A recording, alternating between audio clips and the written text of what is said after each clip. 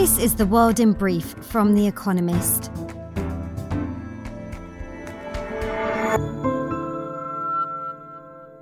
Our top stories.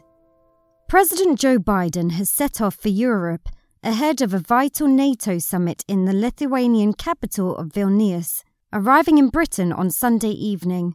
Western allies, including Canada and Spain, have criticised his decision to send cluster munitions to Ukraine. Mr. Biden defended his decision as, quote, difficult but necessary because, quote, the Ukrainians are running out of ammunition. Cluster munitions release a large number of smaller bombs. Unexploded bomblets pose long-term risks to civilians. The head of France's central bank rejected suggestions that the European Central Bank should raise its 2% inflation target. François Villeroy de Galhau, who sits on the ECB's governing council, said that such a move would only lead to higher rather than lower borrowing costs. He was speaking at an economics conference in France, where the finance minister said there should be no, quote, taboos about discussing the subject. A court in Zimbabwe upheld a ban on a rally to launch an opposition party's campaign for the election in August. The gathering for the Citizens Coalition for Change Party was to take place on Sunday. Emmerson Mnangagwa, Zimbabwe's thuggish president, beat the CCC's candidate in 2018 in an election marred by alleged vote rigging. On Saturday, he held a rally attended by thousands. The French government has banned the sale, possession and transport of fireworks during the annual festival to mark Bastille Day on July 14th. Official celebrations will be exempt. Fireworks were often used during the days of violent rioting last month that followed the fatal shooting of a teenager by police in Nanterre, just west of Paris. Ukraine's President Volodymyr Zelensky returned home from a visit to Turkey accompanied by 5 commanders of the Azovstal battalion. The men were captured by Russia after the siege of Mariupol and later freed in a prisoner swap on condition that they stay in Turkey for the duration of the war. Russia accused Ukraine and Turkey of violating this agreement. At the end of her 4-day trip to China, Janet Yellen, America's Treasury Secretary, said that her talks had been, quote, productive and had put relations between the two countries on a, quote, surer footing. She acknowledged a need to communicate clearly on their, quote, significant disagreements, but said it was possible for, quote, both of our countries to thrive. Economic decoupling would be, quote, disastrous, she added. In Georgia, organisers cancelled the main event of Pride Week after thousands of far-right protesters stormed an event, waving the country's flag as they burned rainbow ones. Those attending were evacuated as rampagers descended on the festival site just outside the capital, Tbilisi, which they proceeded to tear apart. No one was hurt. And figure of the day, 10%, the percentage of Britons who attend rural shows each year. And now, here's a deeper look at the day ahead. China's slowdown set to continue. Waiting for a big stimulus package from the Chinese government? Don't hold your breath. Economic activity is weakening. Industrial firms are receiving fewer overseas orders. The consumer binge that was supposed to follow the country's reopening to the world has not carried on as long as Beijing expected, but the official response to all this has been muted so far. Policymakers have cut rates and shown some support for the car industry. More infrastructure spending is likely, but all this is not enough to turbocharge the economy. Inflation data to be released on Monday will reflect the slowdown, with Chinese producers sitting on lots of spare capacity, notes HSBC, a bank. Goods price disinflation is set to intensify. After hitting a 7-year low of -4.6% year-on-year in May, analysts believe the Producer Price Index, which measures the prices of goods sold by manufacturers, will fall to -5%.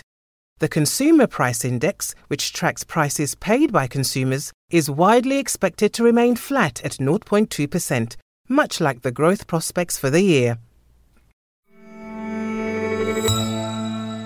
Sweden and Turkey continue to wrangle over NATO. Much rides on a meeting on Monday between Turkey's President Recep Tayyip Erdogan and Sweden's Prime Minister Ulf Kristersson ahead of the opening on Tuesday of a vital NATO summit in the Lithuanian capital of Vilnius. NATO's Secretary-General Jens Stoltenberg will try again to convince Mr. Erdogan to let Turkey's parliament ratify Sweden's application to join the alliance. Turkey objects because it says Sweden hosts Kurdish and other dissidents it labels terrorists. Pressure has been mounting on Mr. Erdogan. He was unmoved by an American offer to sell Turkey warplanes in exchange for giving Sweden the green light. Britain's Prime Minister Rishi Sunak spoke to Mr. Erdogan about Sweden on Friday, the same day he was visited in Istanbul by Vladimir Zelensky. The Ukrainian president was told that Turkey supports NATO expansion in theory to include Ukraine, for instance, but not Sweden. Mr. Stoltenberg, just reappointed to lead NATO for another year, will need all his powers of persuasion. More violence looms in the West Bank. It will not be hard to set an agenda. On Monday, the UN's Human Rights Council will hold one of its periodic discussions about the plight of the Palestinians. Some of it will surely focus on this month's Israeli army raid in Jenin in the occupied West Bank. The incursion, the biggest in the territory in 2 decades, killed 12 Palestinians, militants according to Israel, wounded 100 and wrecked homes and infrastructure. 1 Israeli soldier was also killed. The Palestinian Authority, the limited self-governing body in the West Bank, has lost control of Jenin and other areas. Angry about endless occupation, some young Palestinians are keen to fight both Israel and the PA. This year is on course to be the deadliest since the early 2000s for both Israelis and Palestinians. Ministers in Israel's hard-right government have pushed for a bigger military operation.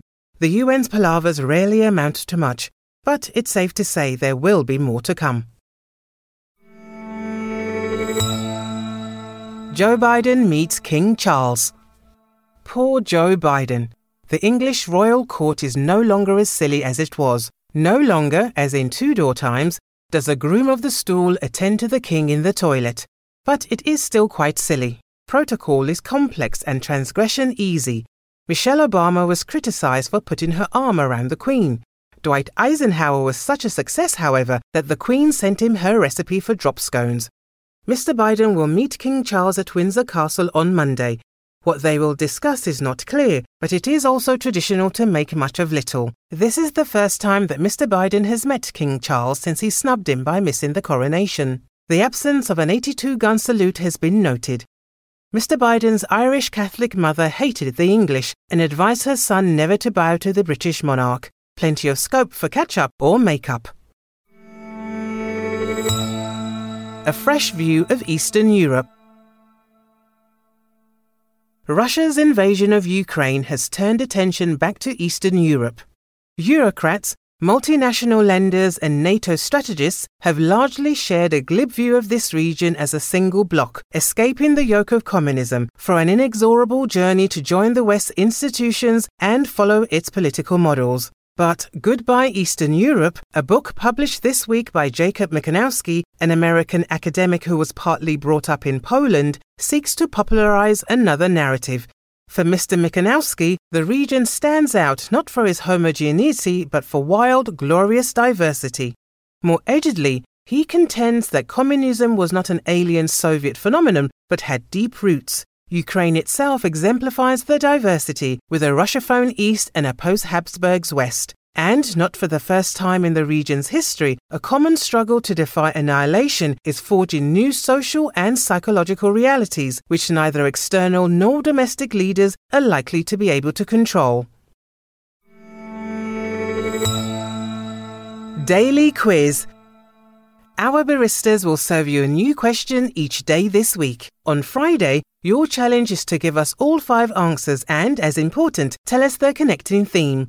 Email your responses and include mention of your home city and country by 1700 hours GMT on Friday to quizespresso@economist.com. We'll pick randomly from those with the right answers and crown 3 winners on Saturday. Monday.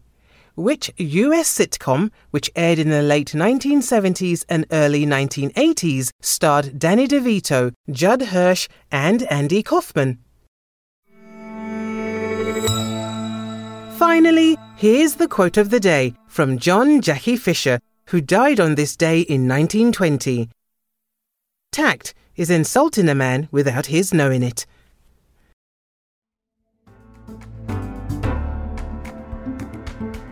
That's The World in Brief from The Economist, available 3 times every day of the week. You can also hear interviews and analysis from our journalists, including our current affairs podcast, The Intelligence, on your podcast app. And subscribers to The Economist have access to each week's full edition in audio. Just download The Economist app to start listening.